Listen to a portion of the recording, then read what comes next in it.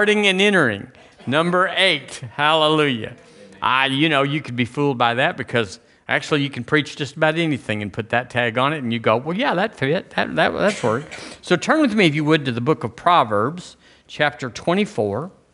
Proverbs 24. Hallelujah. Settle down back there. Do something, Joey.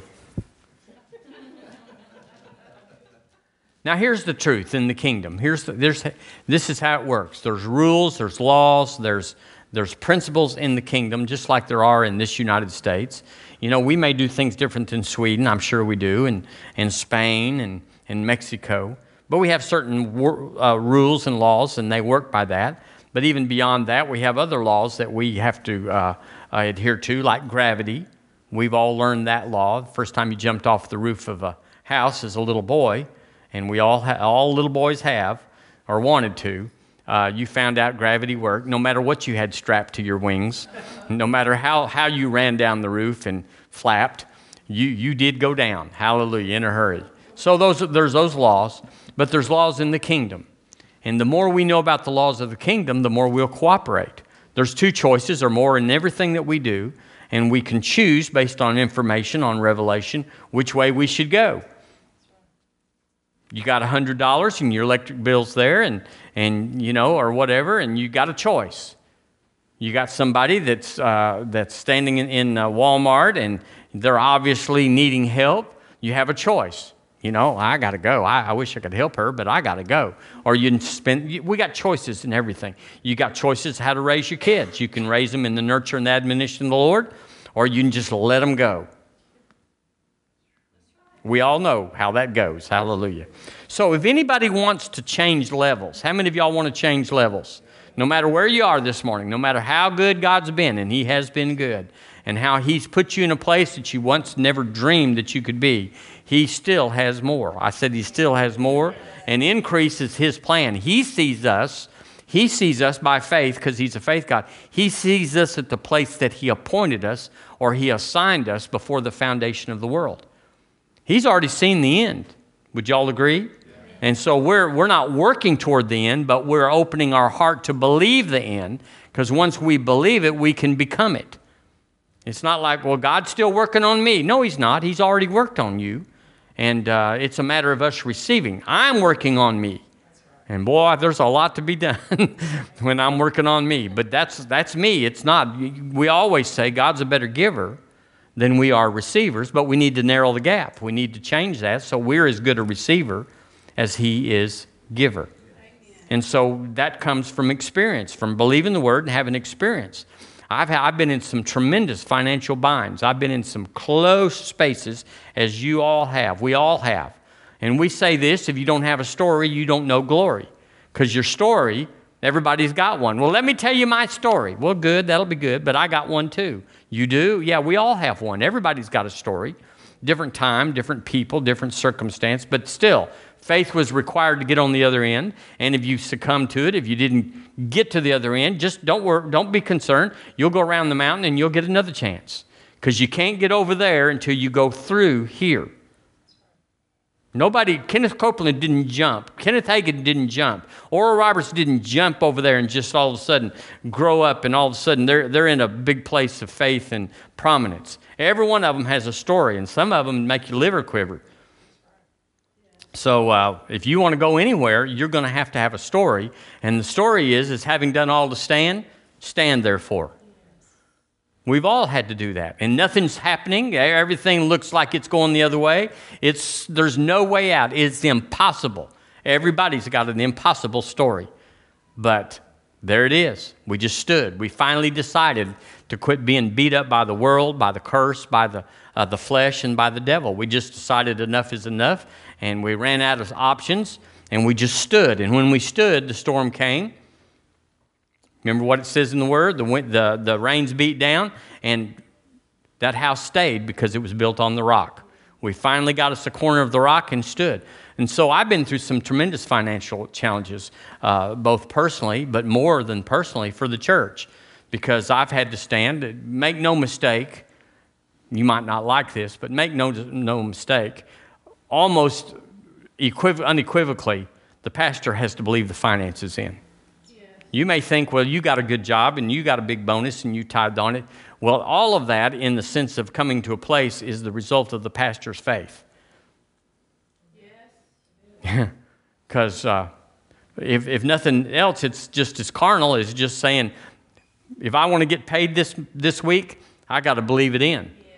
And the best way or the easiest way is for God to bring it through the church. But if people buck up and say, I'm not giving, and they shut down, it'll just come from another place. Why, even ravens can bring you groceries. A widow woman, she can say, I got one meal and I'll share. It's just no limit to God what he can do. But he wants to do it. He wants to do it in divine order and to get it according to the people or the events that are closest to you. He wants to use that. But if people refuse, well, I went under because somebody wouldn't give what God told them. Well, that wasn't the end of it. That's just one chapter. We all have a they wouldn't give it chapter. We all.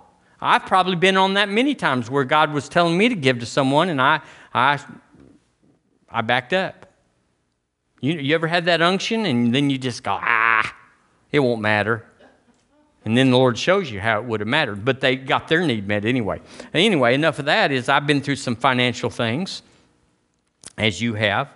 And once you win, once you get a victory in any area, it builds a testimony. A testimony is simply God saying, I want to do it again. So once he does it in your life and you get a testimony like, it worked. My faith worked. It was tough. It was hard. But not having faith is tough and hard. It's not like, well, I didn't take the easy way. There is no easy way. If you want to prosper, if you want to be in health, there's no easy way. You can go to the doctor. That's not easy. They'll start saying, come back in 3 weeks or something and bring lots of money. There's no easy way medically. There's no easy way financially. God, the way of the transgressor is hard, the Bible says. So money doesn't bother me anymore. Because I've been through 40 years of church. Not just, if you had a business, it'd be the same. If you have a family, it's the same. Why, if you're just by yourself, it's the same. You're going to have to believe God. You're going to have to go through the crush or the pressure or the crisis in order to be, God doesn't send you there, but it's just the way life is. In this world, you'll have tribulation. You're going to have to win. Well, God didn't do it for me. Well, yeah, he did it for you. Jesus did it for you, and then he put it in the word saying, remember, I did it for you, and believe like I believe that I did it for you. Well, where is it? Well, you're going to have to stand for it in faith, but that's no big deal. My word is always true. It never fails. It'll always be there just in time. So we have to acclimate, or we have to mature to that level where we trust him more than we trust us. For some of us, that's not too hard. I don't trust me much, but I trust him much. Amen. So we have to change levels. If we want to change levels, if we want to increase, then if we want to change levels, if you want to go up, well, I'm just waiting on God. No, you're not. Every bit of the change or the increase or the promotion comes from us changing, adjusting, transitioning. Y'all like those words? No, none of us like them. It comes to a transaction. You have to make a transaction. You can't be good enough to get born again. You can't be needy enough for God to send you money. Because if he did, he wouldn't be sending any to America. The least of the least in America is better than a bunch of places that are full tilt. So it's according to transacting. We have to transact our faith. You have to believe you receive when you pray. It's called a transaction. So to get born again, you can't just be good enough. You have to transact the new birth. Well, I thought God did that. Well, once you transact it, he will carry out his end. It's a transaction. It's when two entities come together and negotiate and both come away satisfied. So you have to transact with heaven. If you want to get healed, it's not like, oh God, I feel so bad. Won't you help me? You got to transact it. God does not hasten over our complaining to perform it. Isn't that right? Where is it? Isaiah 1:12 that says he hastens, or Jeremiah 1:12, excuse me. He hastens over his Word to perform it. Not over our complaints, not over our sad situation, not over what needs to be better. So transacting, I have found, my experience, my observation, is the most challenging endeavor for Christians. We would rather abide with trouble, with suffering, with pain. We would rather put up with it and harden ourselves and get us a callus around our life and get where people can't hurt us anymore because they hurt us, and bless God, they're not going to hurt us again. Or I did that and I got burned on it. I'm not going to do that again. You know, Mark Twain, the cat that jumps on the hot stove will not jump on any stove. Well, we're all just like that cat in certain areas. Yeah, you see people on TV that have had a calamity or lost their daughter, their baby, their husband, and they just say, I'll never get over it. I'll never get over it. I'll take it to my grave. Well, that's a transaction, and it's a detrimental one. We might as well put you in the ground right there because you're not going to be worth 13 cents for the rest of your life. The devil's just taking you out. Well, don't be that person. Take your lumps and just say, I missed it. I repent of it. I confess it as sin. That's what I endeavor to do. And it's like, well, this didn't hurt anybody, and it's nobody's business. Yeah, it's my business. I have to transact the faith transaction, and to do that, I got to get rid of the transgression, the missing it, the mistake.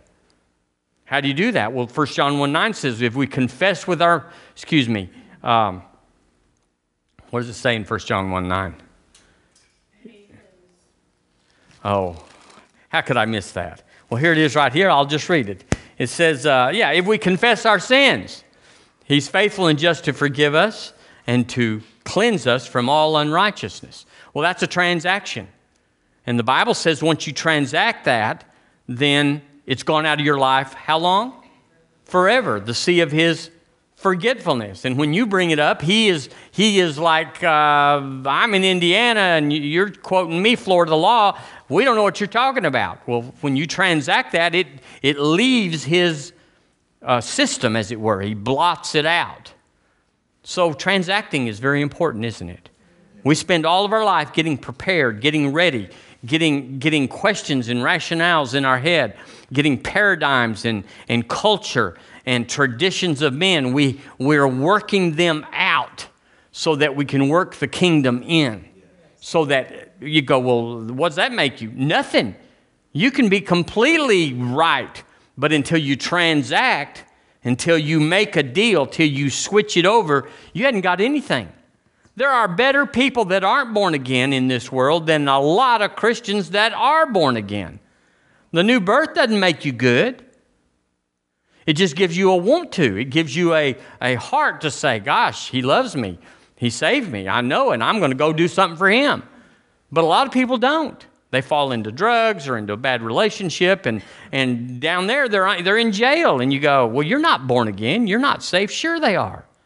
They had a transaction, and God judges it by the transaction. What did you do? Well, I got born again when I was 12, and then I got into this and got into that, and I'm a thug now. I'm a sorry thug. And, well, God loves you. You're still going to heaven. Well, here's somebody over here, been 40 years going to church, but never got born again. They will bust hell wide open.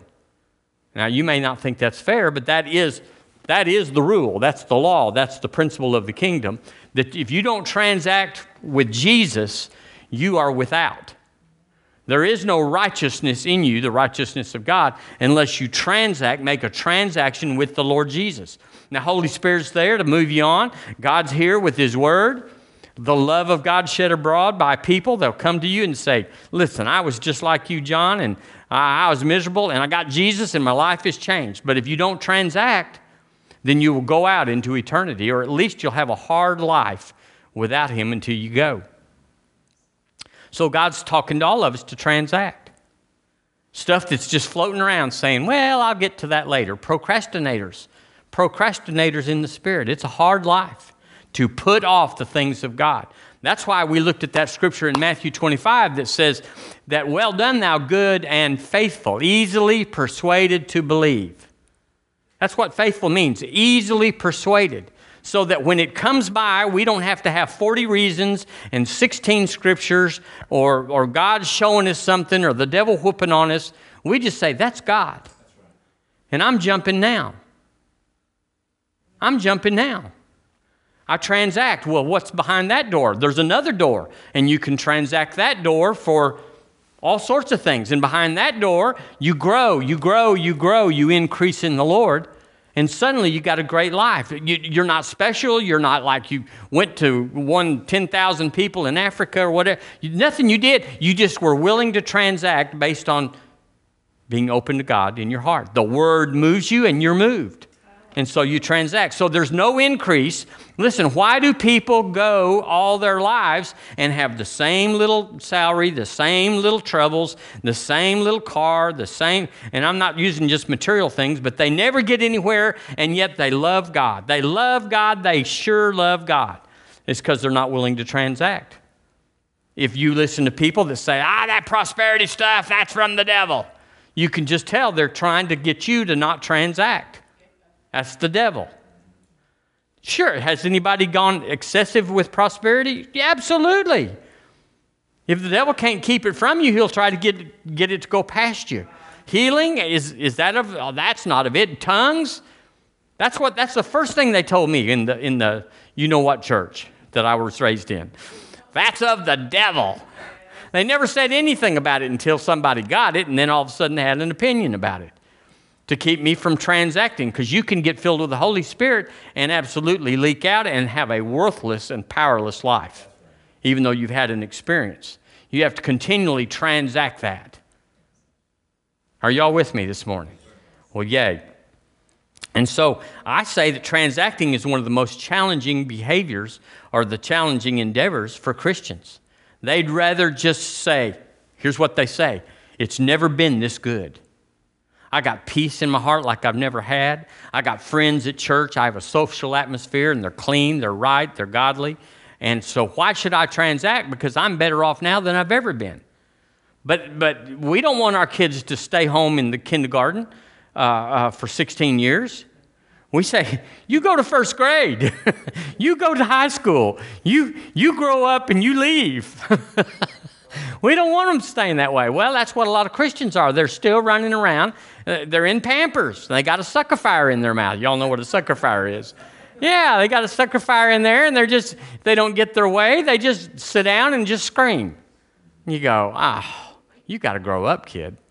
We'll put up with this for a year or two, but you got to grow up. Well, that's the way we are in the kingdom, because Christians say, here's what they say, life is hard. No, life is life. There's not an easy life. There's not a hard life. Life is life.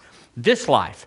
So you got to transact into another life, another realm, another dimension. If you want to have life that my yoke is easy and my burden is light, you got to transact. You can't just be born again down here and say, well, life is still hard. Well, yeah, because you're still living by the principles of competition and comparison and lust and greed and strife. You're marrying this and going out with that, and so you do have a hard life, but it's not hard life, it's just life. But Jesus said, I've come that you might have life, the God kind of life, and have it to the full. Well, how do you get that? You have to transact it. You can't. It's not just born again, it's in you, it's wired in you. If you buy a new house now, they wire stuff into the walls for cable TV and smart TV and thermostats and self-control things, all sorts of stuff. They wire it in there, but you don't have to buy anything. You can just have the little thermostat where you go over there and turn it, and you hear the air conditioner come on. Or you can get one that you can be at the beach and just and it comes on. I got one of them. I didn't, and I do, and do is better. Yay. So you got to transact. Is everybody getting this? So you go, why is something not working in my life right now? Because it's still, the papers are in front of you, and there's a line that says sign here, put your signature there, we'll file it at the courthouse, and that'll be it. But as long as it's on the table, as if it's as if it wasn't on the table, you have to sign up. You have to transact. Well, how do you do that? Well, it takes faith. And so you get something little, and you transact that. They say the first time Brother Copeland gave, he got born again, but he didn't have anything. But he was in church, and they asked for the offering, and they'd given him a visitor card and given him a little pencil to fill out his visitor card. He said, well, they gave it to me. I guess it's mine. So I guess I've got something to give. So he put his pencil back in the offering. That's how you got to think. He transacted at that level, and now, he's giving away airplanes and jets and all sorts of stuff. He's transacting at a higher level because he was willing to transact at a lower level. So God's not holding your life up. It's not even the devil. The devil is just the world. The devil is just life. He's ever present. I mean, doesn't mean he's everywhere at the same time, but he's got minions and little devils and low-level devils that will certainly visit you from time to time. 2 times a day anyway, daytime and nighttime. In your dreams and your thoughts, if you can't sleep at night, you need to get rid of the devil. You got to transact that, though. You can't just say, God, take this away from me. You have to transact like Paul did, where he said, my grace is sufficient for you. I've already loaded the gun. I put it in your mouth. If you'll pull the trigger, the devil will leave. And Paul said, well, golly, I forgot all about that. He's the one that had the original revelation about that. Yay. So the kingdom. What about the kingdom? Is it static? Is it the same all the time? Well, in the general sense of the word, it absolutely is. It never changes in this. The principles are the same. But you and I, when we grow up, it's progressive for us. Just like a 3rd grader doesn't know what a 10th grader. Well, let's see. Let me see if that's true. Yeah, that's probably true. That's a joke, y'all. And so we got to grow up because the kingdom is progressive. Faithful over little, what happens? He makes you master, ruler, administrator over much. And so there's the kingdom. Same rules, but at a higher level. And the higher level comes when you transact at whatever level you're at. Transact at whatever level you're at. Hallelujah. Is it hot in here? Okay. Does anybody know how to turn it on besides me? Okay. Turn that thing up. Turn it down to 48 if you want to, Pamela. Okay, we still hadn't gone to our scripture yet, have we? So the kingdom of God is transitioning. For you, in other words, they've got 4th grade materials for your little buddy that when he comes out of the 3rd grade, they got a 4th grade curriculum for him. And it'll not be the same as 3rd grade. And he'll learn things he didn't get in the 3rd grade. But guess what? They're hiding 5th grade from him until he graduates or gets promoted from 4th grade. Then they'll show him a new way. Well, that's the way it is in the kingdom. The Lord's not hiding anything, but it is hidden for us. It is hidden for us. You can have anything that you are mature enough to boldly ask and receive. You got to have a want to. You got to have a want to. I said you got to have a want to. Why are some people healed and some people not healed? A lot of it is the want to. There's a lot of trouble to get healed. It's a lot of trouble, but on the other hand, it's just like flipping a switch. It's not hard. It's not trouble. But you got to want to. Well, Proverbs 24. Boy, they're having a good time in Children's Church this morning. Now, let's read this together. I'm in the King James starting out, so let's read verse 10 together. Ready? Read. If thou faint in the day of adversity, thy strength is small. So let's put first person in there. Point to yourself with me and see if you can do both. If I faint in the day of adversity, my strength is small. Now, is that right? Let's read it again. If I faint in the day of adversity, corona, my strength is small. So right now, you're making it, you go, this is a plague across the world, but we've had financial, in 2008, the finances fell apart, the banks and the bailout, the world came, the crash came, everything came. There's always going to be a day of calamity. There's not going to be money some days, there's not going to be toilet paper some days, there's not going to be, there's just always something. It's the mark of the beast. That's what the beast does. The beast just shortage, lack, not enough time. Well, we got all of that.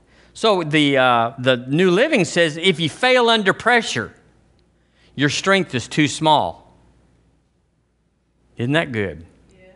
If you fail under pressure, well, nobody fails until there's pressure.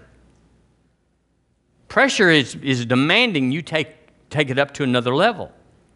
Pressure has the ability to take you up to the next level or to send you down. But it is a transition. And your transaction in that transition determines whether you're going up or down.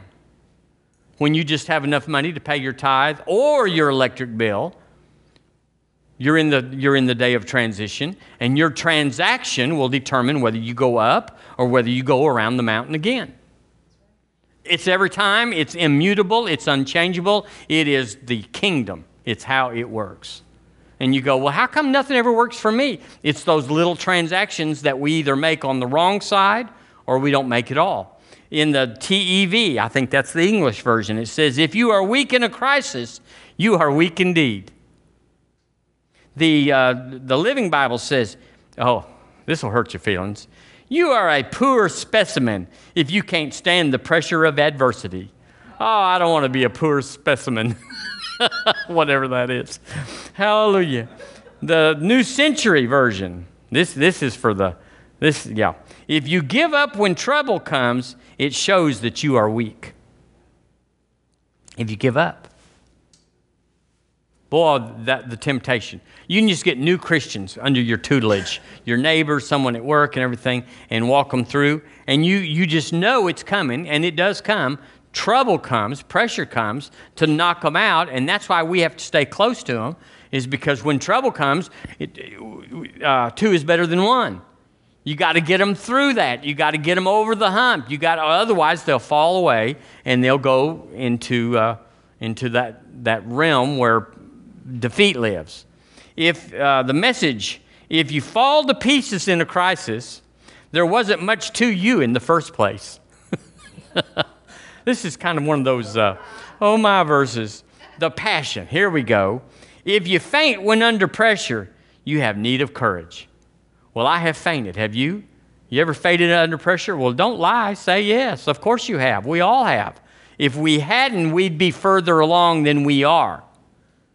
If we'd have transacted in strength and in wisdom, we'd be way down the road. Oh, no, this is just the way it goes. God just lets you go so fast, and this is just the normal deal for Christians. Well, it is pretty normal, but it's not the way He intended it. He intended us to strap on some rockets and take off, and we should. So I've been meditating on why does change put people in crisis? Right now we got a little no travel thing and a no social thing. They're trying to shut down churches, and a bucket of them have. They're all over town said, y'all go online. We're going to have online. Well, I don't care if you go online, and I say if you don't want to come here, go online. It's better, but it's the principle of it. It's not what people do, but it's the principle that if you melt in this, then you won't be strong for the next thing that's coming. You got to win somewhere if you want to win somewhere else. And you go, well, this is too hard. Well, you can't go to the next level until you win it at this level, at this hard level. It'll always be hard. Right. I'm only going to exercise on the days when it's easy. Well, you're a snowflake, yeah. I'm going to eat good when it tastes good. Oh, junk food maniac. It's never going to be easier than it is right now. It's never going to get better. It's always just repackaged, but it's always going to be the same. But back to my question. Why does change put believers in crisis? Well, I found this scripture in Matthew 11. It says, my yoke is easy. Finish it with me. My burden is light. So the Lord Jesus said himself, my yoke is easy. My burden is light. People always pray for other people to have peace. That's not really true. The Bible says that when we got born again, the peace of God came in. So it's not really like God's going to give you something. Okay, give him 21 cc's of peace and see how he does, like a doctor would. We already got the peace of God. Well, why doesn't it work? Because our head's on fire. Our mind's in crisis. Transition is on us. pressure is on us. Crisis is all around us, but it's not on us, but it's all around us, and so we're going to react like all those around us. It's called the herd. And if you want to be in the herd, you're going to have what the herd has. You got to break out. Well, you've already done that. You're here at River Church. You already broke out. You are a special kind. Actually, I say special, you're normal. This is normal. This is, if anything, we're still a little bit under normal, where it's joy unspeakable and full of glory. Ha ha, that's normal, the word says. Raising holy hands. That's normal. So if we say we're something special, we're kind of messing up the word, because we're just trying to be normal Christians, where we cast out devils, we speak with other tongues, we heal the sick. That's normal. Would you all agree? Yes. Yeah, all right. So turn with me to John 10. You know I'm just tooling up to say something else. I'm just putting the props on the stage before I raise the curtain. Hallelujah. Because we got to think right. As a man thinketh in his heart, so is he. So that's what we do in services, is you have to renew your own mind, and you have to have revelation. Nobody can give you revelation. Revelation is what you get. We can put out a scripture here, one scripture's from somewhere, and some of you will say, I see it. Whoa, that is powerful. That's amazing. That's going to take me. And somebody else will say, see what? Revelation is not something that's taught. It's something that's acquired. Flesh and blood has not revealed this unto you, but my Father in heaven, Jesus said to Peter. So it's got to be revelation. Well, you have to live at revelation. You can't live at information. Information is what all the churches has. That's what tradition is information. Whether it's right or wrong, it's just information. But we live in on revelation. So we saturate, we come into contact with the Word, and where faith is, an atmosphere of faith. That's why you need River Church, is because there's an atmosphere of faith, which is the incubator of revelation. Without revelation, we perish. We are ordinary, which is not ordinary, but we are as the world. So the only thing that keeps us is revelation. You have a revelation of Psalm 91 right now? Hiding in the secret place of the Most High, saying of the Lord, you are my refuge, my fortress, my God, you are who I trust. Now that's revelation. I tell you, millions of people have read that and went, that's nice. That's history. That's what somebody could do. But until it turns into revelation and you transact it, where you get up and say, bless God, I am hidden in the secret place of the Most High. And 1,000 at my side and 10,000 at my right hand will not befall me. That's what you got to do in corona or swine flu or whatever's going around. Just whatever's going around. Listen, this pandemic is no more touching me right now than cancer is. It's out there, they say, but you don't know. You don't know. You just read the news like I do. You just turn it on and they say, well, it's here and it's there. But it hadn't touched us. You don't know anybody that's got it or had it, or do you? No. So why is your world changed? Well, there's a possibility. Well, there's a chance. No, there's not. It can't get into the secret place. It is a pestilence. It is a pestilence. And what does the word say? Just keep your finger right there. Don't move. Don't flinch. It says, there shall no evil befall thee, neither shall any plague come nigh thy dwelling. Well, now, is this a plague? This is a plague. It may be all around Tuscaloosa. It might be, well, it's not going to be around our town, I can just tell you. Now, we were one of 6 states that resisted it, but somebody let it in. Now it's just West Virginia. Don't you just hate it that West Virginia doesn't have any, and they probably do, but they just don't test up there. Hallelujah. Yeah. 1,000 shall fall at thy side, and 10,000 at thy right hand. Look, but it shall not come nigh thee. Now that's what you got to say. Well, why do I have to say it? Well, it won't work just saying it. But if you have a revelation of it, you can say it, and what you can do is transact it. You can transact a barrier around you and your babies. You can transact around your river church and around Tuscany. We can transact. Well, who's going to do it? Well, here am I, send me, Lord. It's not something you can train and say, it says here that we should say this. That's not how we're going to win.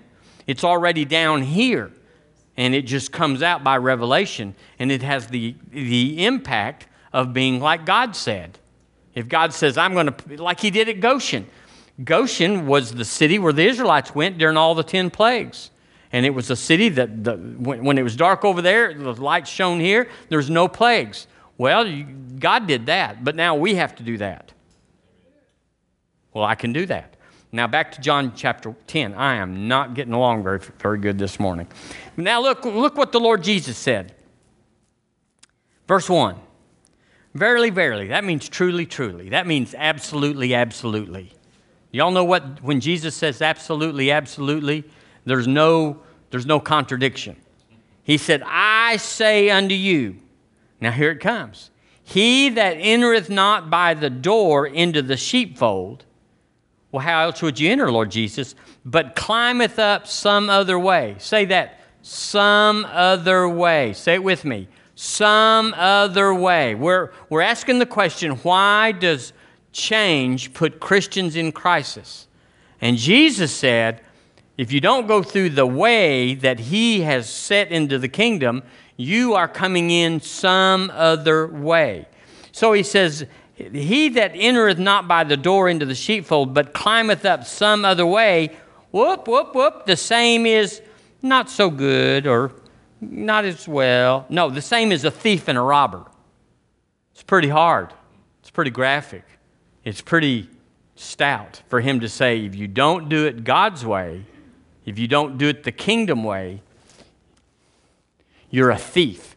You're trying to get something from the kingdom that you didn't employ legally or lawfully. You came some other way. You were lazy. I'm talking about people. You were lazy. You were ignorant. You were holding fast to traditions of men. You just like, well, I don't like that. I don't want to do that. I don't want to talk to the mountain. I don't want to confess my sins. I don't want to forgive. You're trying to, but I want to be blessed. Well, why is this happening to me? Well, it's happening to you because you came in another way, some other way. We've all done it. No doubt we're all doing it. And in that area, in that place, we are thieves and robbers because we're expecting the blessing of the door, the gate. Jesus said, if you come through the gate, you come through the door of the kingdom, through the word, then this is what, and it goes on to tells you what's going to happen. But he said, if you come in through some other way, why do people want to come some other way? Because they say faith is hard. Because they say they have to speak. Do I have to speak in tongues? You know, or what can I do and be a Christian and go to heaven? Well, how much fun can I have and still go? Can I drink and smoke and still go? You know, what's the line on that? You can tell something's wrong. You go, well, those are terrible people. We all are, because we've all done that. We've all been blunted in temptation by saying, I'm not sure I can get away with that, so I'm going to leave it alone. Or in other hands, we just say, I don't care if I can get away with it or not, I'm doing it. Now, how about if I get brutally honest? That's a joke. We just did. The verse 1, the New Living says, anyone who sneaks over the wall. Isn't that something? Sneaks over the wall.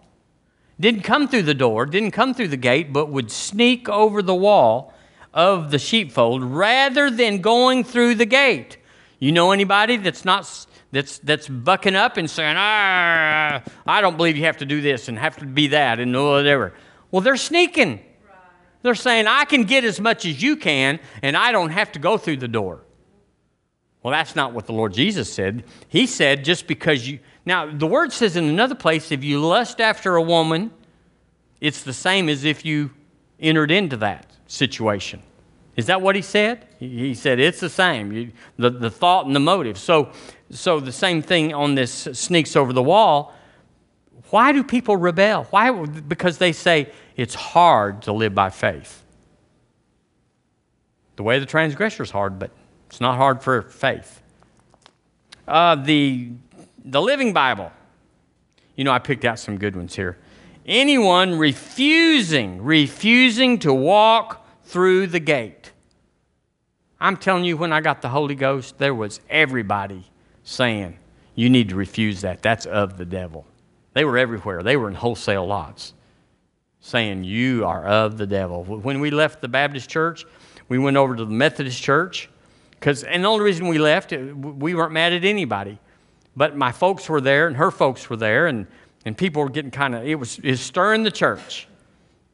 So we went over there, and they were petrified of us. It's like, there they are, and they're in our church. Ah! We were scary to them. And so we went to the assembly, and they said, y'all come on in, you tithers and givers, hard workers and Sunday school teachers. And so we found a home. Anyone refusing to walk through the gate into a sheepfold who sneaks over the wall must surely be a thief. So here's what it is. You've heard of my way or the highway. Dad posts that on the refrigerator. Well, it's kind of like that. The scripture in verse 1 is kind of like that, where it's God's way or it's the natural way. It's the rebel's way. It's man's way. It's not God. There's just two paths, God's way or the devil's way.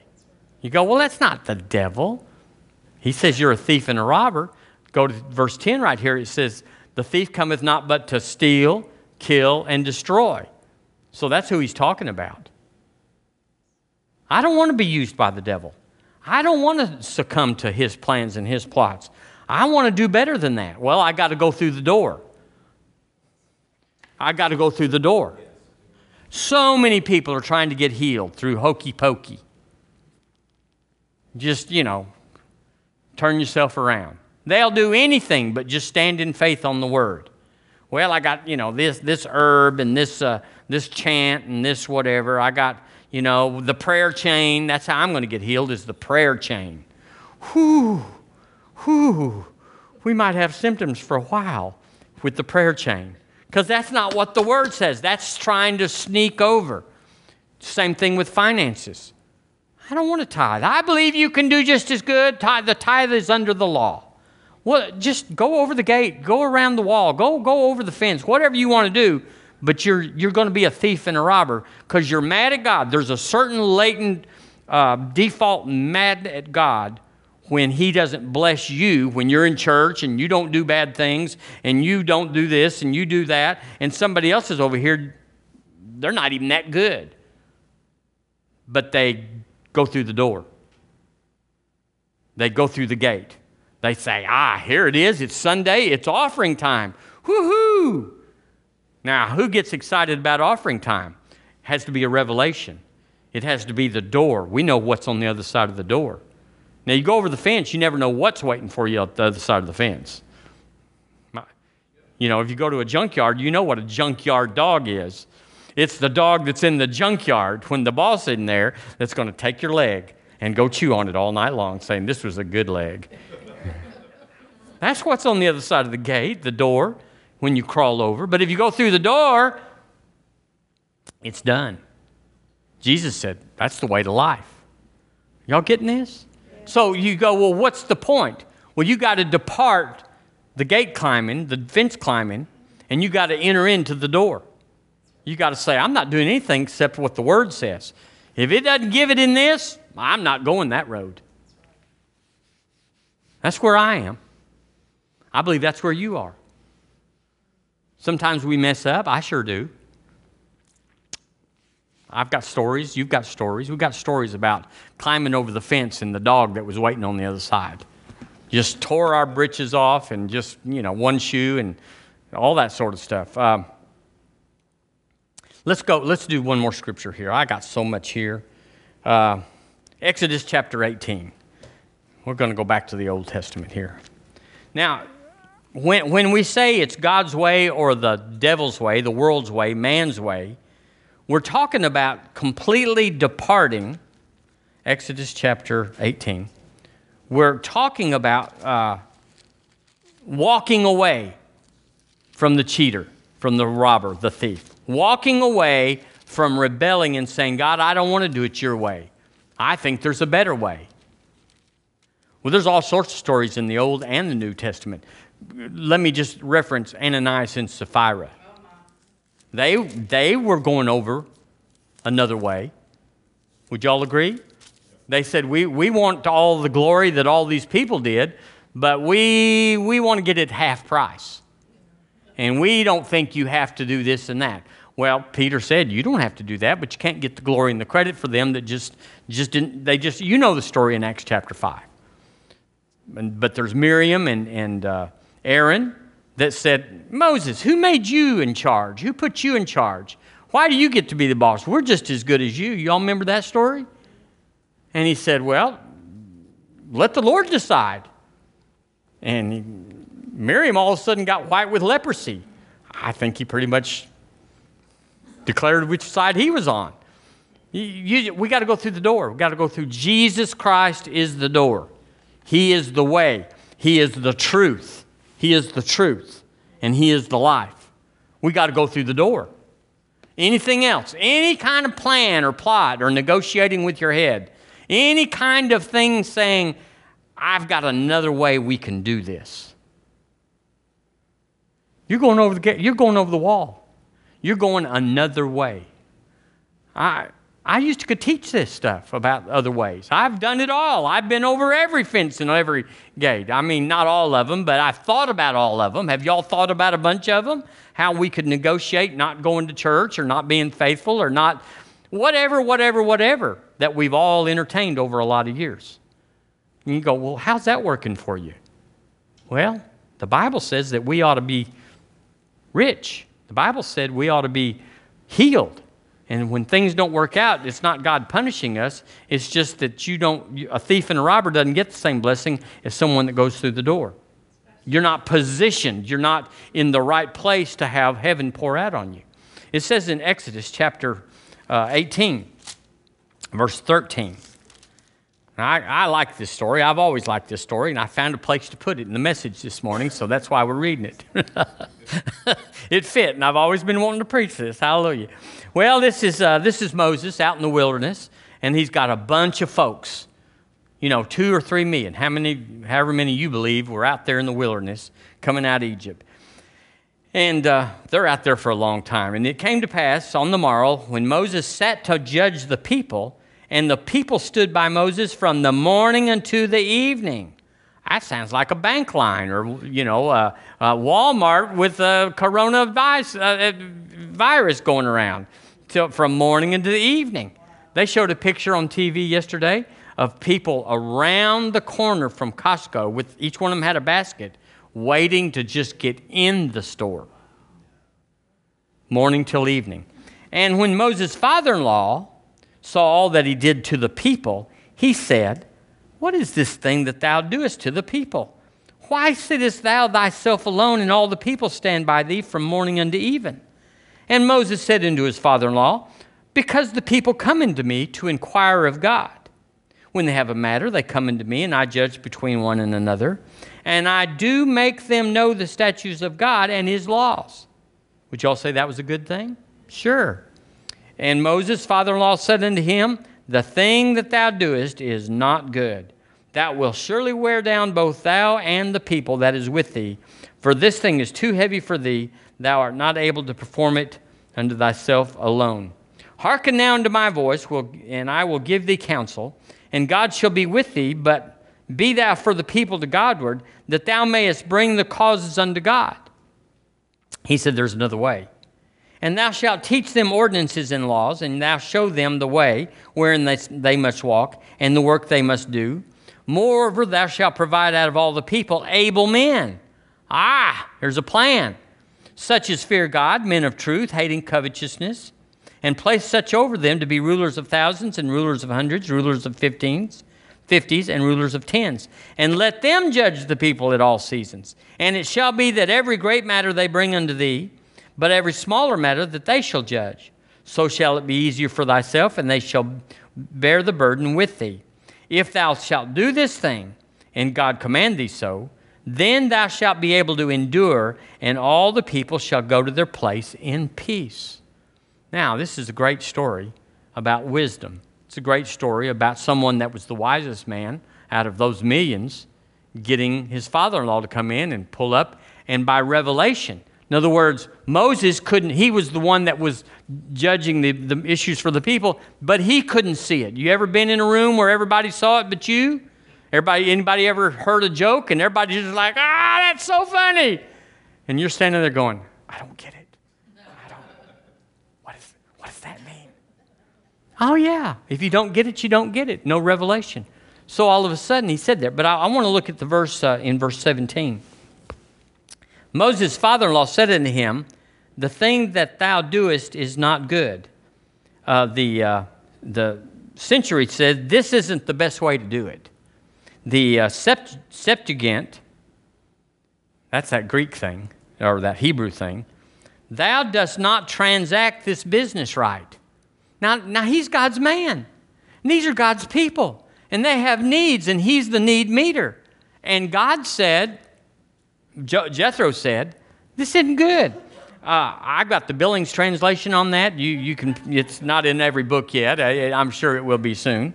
But I translate this that Jethro said, the good thing you do is not good.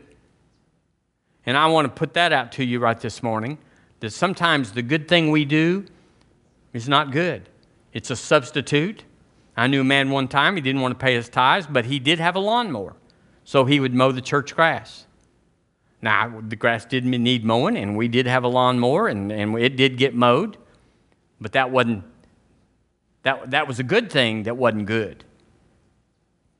Because that man went away thinking, me and God are tight. I figured out a better way rather than me give my tithe and them paying somebody. I'll just do it. Well, that's not what the tithe does, is it?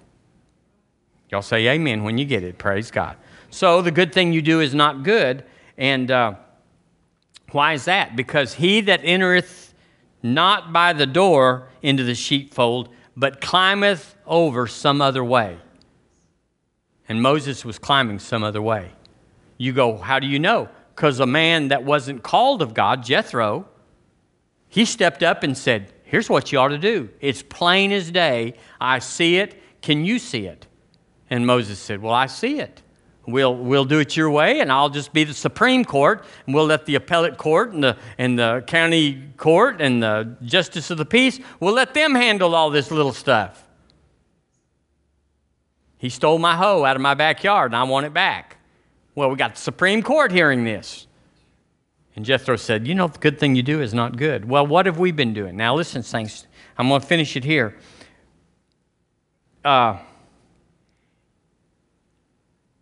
Jesus was talking about entering into the kingdom by faith. He tells us how, all through the Word. Speak to the mountain. Say to the mountain, be removed. Be thou cast in the sea. Don't doubt in your heart, but believe those things which you say shall come to pass. Which you say shall come to pass. You shall have what? Whatever you say. He said that's how you do it. That is the door. That's the gate. That's the way through. That's how. But everybody's saying, God, we just want you to move the mountain.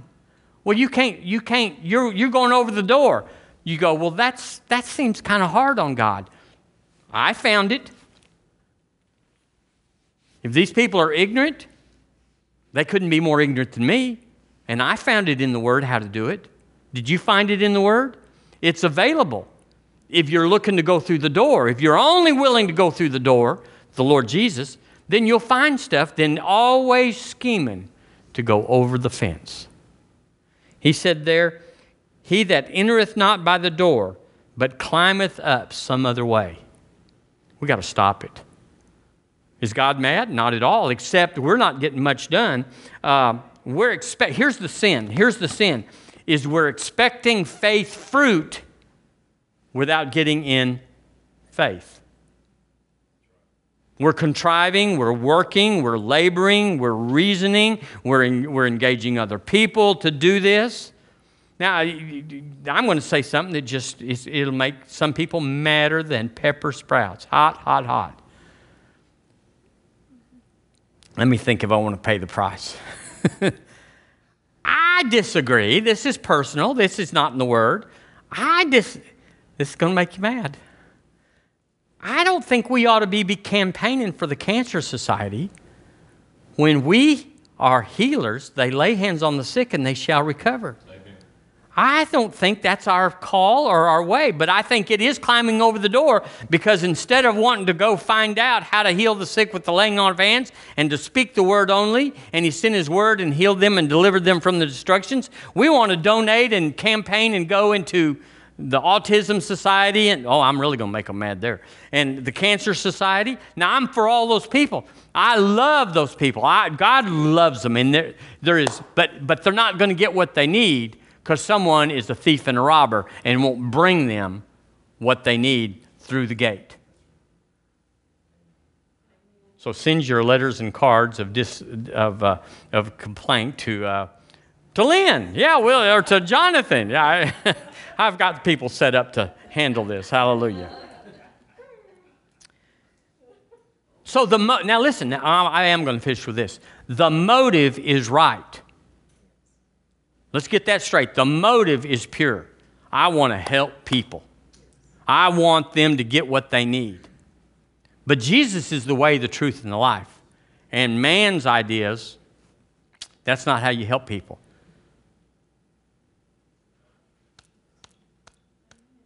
I talked to a man one time about they were wanting to take wheelchairs into a place where the people were very needy. And so they were asking money for wheelchairs and getting that together. And it was quite an endeavor, if you can imagine, going overseas into another nation and taking wheelchairs. And it was a good motive, because these people really did need the wheelchairs. People couldn't walk. They were all sorts of needs. But they spent a lot of money and a lot of effort. And I'm not judging them.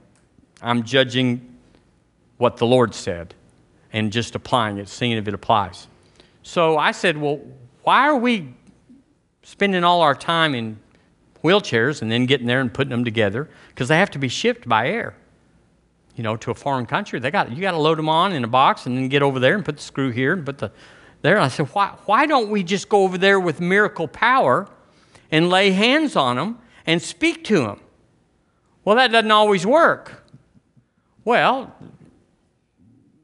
you may have to spend some time. Right motive. But it's still, I think it's going over the fence. And I only say that, I hope the person that did this doesn't see this. Because I don't want to get on to people. I don't want to judge the people, but I want us to be right. I want us to be right. And sometimes you just got to tell it wrong so you can say, I thought that was right. Given to the Cancer Society, I thought that's what Jesus would want. Well, maybe he did tell you to do it. But every time I've ever been around it, he said, don't touch it. Get yourself full of the Word. Get yourself ready. Get yourself. Now, like I said, don't get mad at me over that one little thing. It is my opinion. It's not in the Word. It's not even in Hezekiah, which is my little go-to chapter that everything that I don't know what is in Hezekiah. Paul said, when I was a child, I spake as a child. I understood as a child. I thought as a child. But when I became a man, I put away childish things. Now, it's wrong to be busy instead of diligent. You could substitute busy where you should be diligent. Religion is defined as wanting results without intimacy. That's going over the fence. Wanting results from God. Hey, you're the man upstairs. I know you. Could you do me a favor? My child, my brother, my mother. No intimacy. People wanting to get healed. You go, why doesn't God heal everybody? Well, of course, nobody knows exactly, but there's sometimes you can tell exactly why that wasn't going to pull. And part of it is religion. Now, I'm not talking about people that are just out in the world. He's healing everybody. But I'm talking about Christians that are just not wanting to do it God's way, because they say, here's what they say: God knows I'm sick, and if He wants to heal me, He can come over here and do it. And you go, there's just something not intimate about that. Seek me where I may be found is what He says. You go, well, that's a lot of work. It's going to take a lot of trouble, and I need healing now. I've seen boys and girls together, men and women, and they can get pretty affectionate pretty fast. Is that something else I wasn't supposed to say? Twice. You know, it's just not hard that be intimate with God. You just fall on your face and say, God, I want you, and suddenly you're in. Suddenly you call upon the name of the Lord, and suddenly you're in. If you call on Him, you're in. It's not like the temple, what was it, the veil, was torn from top to bottom. And why was that? Well, because now man can go into the Holy of Holies. The believer can go in, whereas before nobody could go in except one man, and they tied a rope around him in case he messed up. They could pull him out. So I want to be real. I want to get results. I want to not live my life. I'm older than I've ever been. And I don't want to live my life in vain. I don't want to be surrounded, knowing the Word like you and I do. And if you're here this morning or if you're listening in, you know now more than you ever have known because of what this Word has said, and I preached it.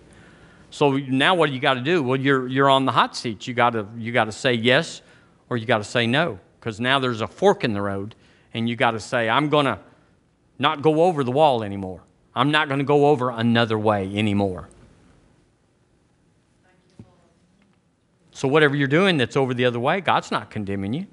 But He's just not happy because we're not getting the results that He intended through His Word. That's all this is. This is not God mad and God not happy. It's just a matter of we purloining the Word for one reason, and for the reason of the kingdom, but doing it another way and messing up the kingdom. You know, lots of people are mad at Christians because they went over the other way.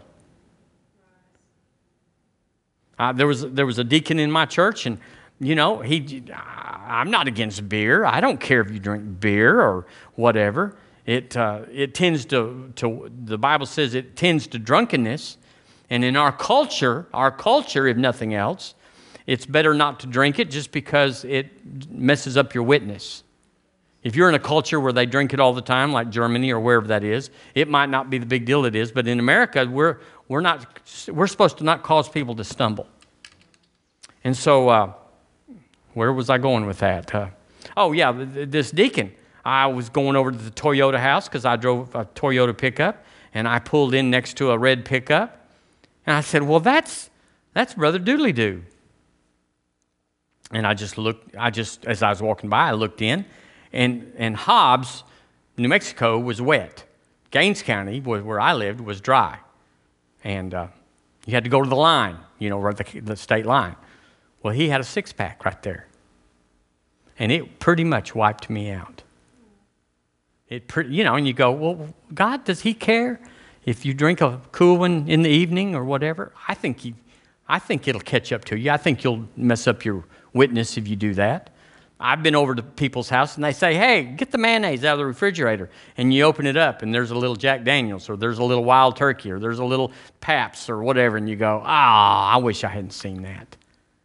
I'm just using this for an example. I'm not on a drinking thing. But it does mess you up because it messed me up. I went, this is wrong. This isn't what I thought. This is not what they've been teaching. This is not what they've been saying. This is a contradiction, and he's a hypocrite. And I had a hard time. And every one of you's had a hard time with somebody that didn't do it right. They went over the wall. They came over another way. Let's just go through the door. Let's just go through the door and just skip all that other stuff. It's in vain anyway. A lot of times you snag your britches going over and you can't get down. You just get in a spot and you go, well, I'm supposed to just go over and come back. And there you are, hung by a nail on your pants pocket, and you cannot get down. And then they ask you, why are you got a rip from your belt down to your shoe? And you go, well, I was going over the other way, another way. And we all know it. You go, how can we know it? Because we know what the standard is and we know what the fruit is when you go through the door. And it's not like, well, God does and God doesn't. No, He's not slack concerning His promises. When you do them, there's a reward. Amen. Well, amen. Well, let's just stand up and lift our hands before heaven. I tell you, Jesus is so good. Lord Jesus, you are so good. You are wonderful, you are amazing, and you love us without measure. And you're not mad at anybody. Thank you, Lord. You're not mad at anybody. You're not mad at me. Oh, thank you, Lord. Now strengthen us by your might, I pray, in our inner man, that we might not go over another way anymore. Show us, reveal it, pull it back, where we have connived and schemed and strategized and reasoned out. What you said was simple and easy. So, Lord, forgive us, I pray. We plead the blood on our lives. And, Lord, right now we immunize our lives and everybody in our audience. We immunize you by the Word of God against coronavirus. We say no to you. You are a thief, a robber, and we refuse you now. We put on health and wholeness in our bodies and in our loved ones, and we declare this a no corona zone in our lives. In Jesus' name, amen. Amen. All right, Barry. Praise God.